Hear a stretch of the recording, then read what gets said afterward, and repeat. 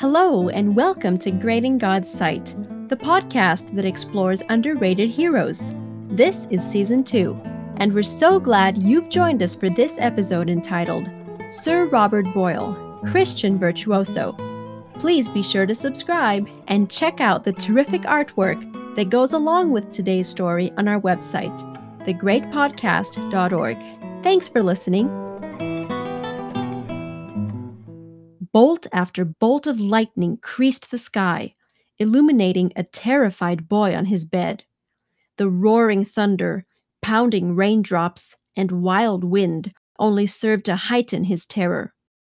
To him, the incessant flashes of light appeared to be outbursts of fire from the very depths of hell. Had the day of judgment arrived? Although he was not wild and headstrong like the rest of his brothers, young Robert Boyle knew he was wholly unprepared for the judgment. So amid that awful tempest, he solemnly vowed that the rest of his life would belong to Christ. When morning came and cloudless skies reappeared, Robert ratified the pledge he had made in the night. Despite being only 13 years old at the time of his conversion, Robert Boyle had already been through a good deal in life. He was born in 1627 at Lismore Castle in Ireland. Although his father, the Earl of Cork, was the wealthiest man in the kingdom, Robert did not experience a pampered childhood. As soon as baby Robert was old enough to leave his mother, his father sent him off into the countryside to live with a peasant family. Here he grew strong and ruddy, but unfortunately one of the country children had a stutter, which Robert began to imitate and quickly picked up. This stutter would plague him for the rest of his life. However, an even greater tragedy during this time was the death of his mother from tuberculosis, which left a profound void in Robert's childhood. After 4 years in the countryside, Robert returned home. After a while, he was shipped off to England to study at Eton College with his older brother, Francis. Robert thrived in school. He was intensely studious and had a mild, reserved personality. While the other fellows were playing sports, Robert would go off by himself and read. After 3 years at Eton, Robert and Francis returned home, but not for long. After a few months, they left for continental Europe, accompanied by their French Huguenot tutor, who firmly grounded Robert in both academic and Christian knowledge. After traveling through France on horseback and touring Paris, the trio moved on to Switzerland. They stayed in Geneva with the tutor's family for 2 years, and it was during a storm there in Geneva that Robert Boyle decided to become a committed Christian. While touring the Alps soon after his conversion, young Robert became deeply depressed. Although we don't know precisely what troubled him, Robert later wrote in his autobiography that he was continually plagued by distressing doubts concerning some of the fundamental principles of Christianity. In fact, he was in such agony of mind that for a brief season he considered ending his life. After several months of anguish, Robert was in church, and as he took part in the communion, he sensed God's presence very near and his spirit restored. Although doubt continued to bother him on occasion, Robert realized that these religious anxieties were distractions from the devil to discourage him, but that he could use them as stepping stones to dig deeper into his faith. He once wrote, "Though we cannot always give a reason for what we believe, we should be ever able to give a reason why we believe it." And at the age of 20, he penned this insightful aphorism, "He whose faith never doubted may justly doubt of his faith."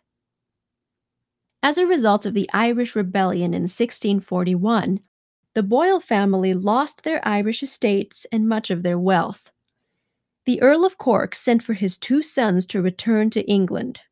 But as they were making their way back, Robert fell ill and was not able to return home for another 2 years. When he finally arrived in London, Robert discovered that his father and 2 of his brothers had died, and the rest of his relatives were scattered throughout the kingdom. For the next few years, Robert lived alone at the old family manor, where he began writing various treatises and essays on morality. In fact, he became rather well known for his religious and ethical works. Besides writing, Robert took time to read and study.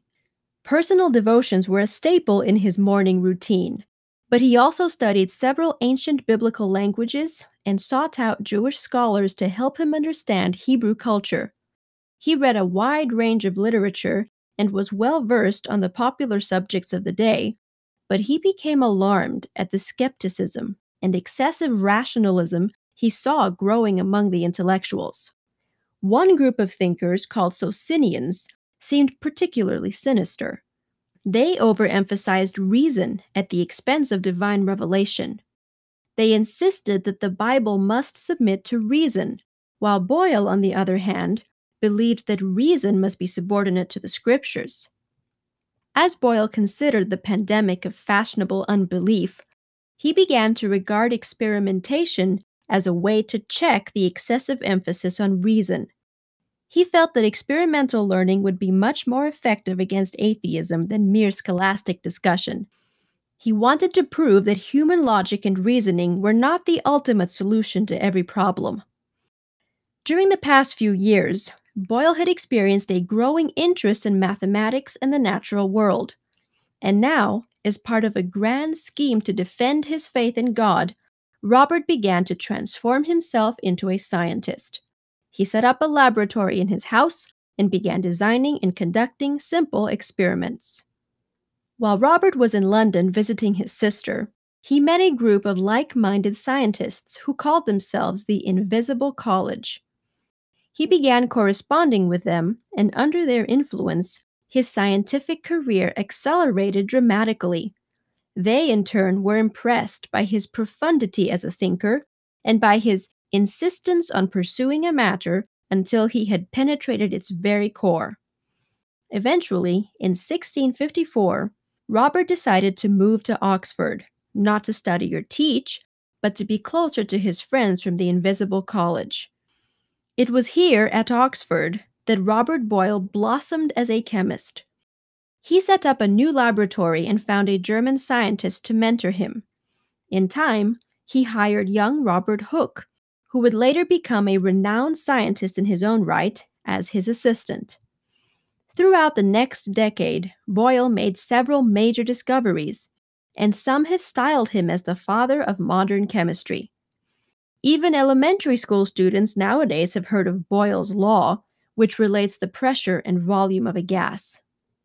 Robert Boyle wrote extensively on his scientific work, but he continued to promote Christ's cause through his writings.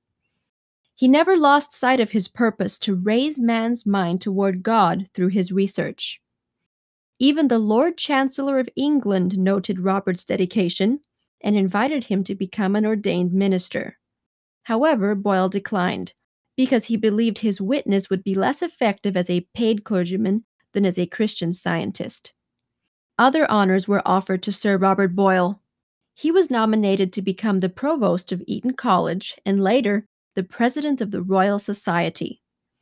Although he was flattered by the recognition, he declined both offers because his religious convictions did not permit him to take any oath, even an oath of office.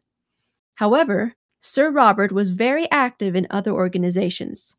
He had a passion for spreading the gospel beyond England, and in 1661, he became president of the Society for the Propagation of the Gospel in New England. Additionally, he personally helped fund the translation and distribution of Bibles in the Algonquin, Gaelic, Malayan, Arabic, and Turkish languages. Also, from his position on the board of directors of the British East Indies Company, he urged his associates to promote the gospel in that faraway region of the world. He was a true Christian at home as well.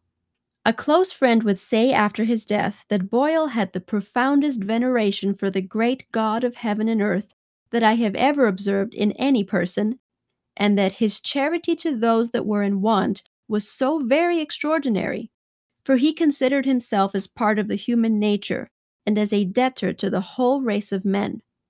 This same friend also went on to say, when he differed from any, he expressed himself in so humble and so obliging a way that he never treated things or persons with neglect, and I never heard that he offended any one person in his whole life by any part of his deportment.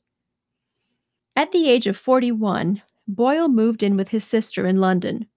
In the privacy of his heart, he still struggled occasionally, especially with the fear that he had committed the unpardonable sin.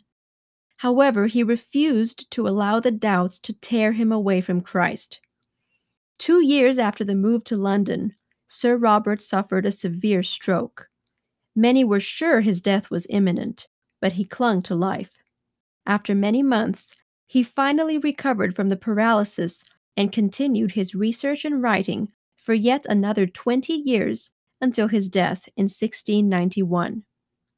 I am not a Christian because it is the religion of my country and my friends, Sir Robert Boyle once confessed. When I choose to travel in the beaten road, 'tis not because I find 'tis the road, but because I judge 'tis the way.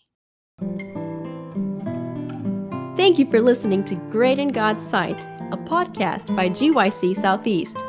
We hope you have enjoyed this adventure through time and pray it serves to deepen your relationship with God. While we strive to bring you a unique perspective on each believer, we encourage you to use your God-given curiosity to explore these topics for yourself. Please remember to hit the subscribe button and share this episode with your friends via text or social media.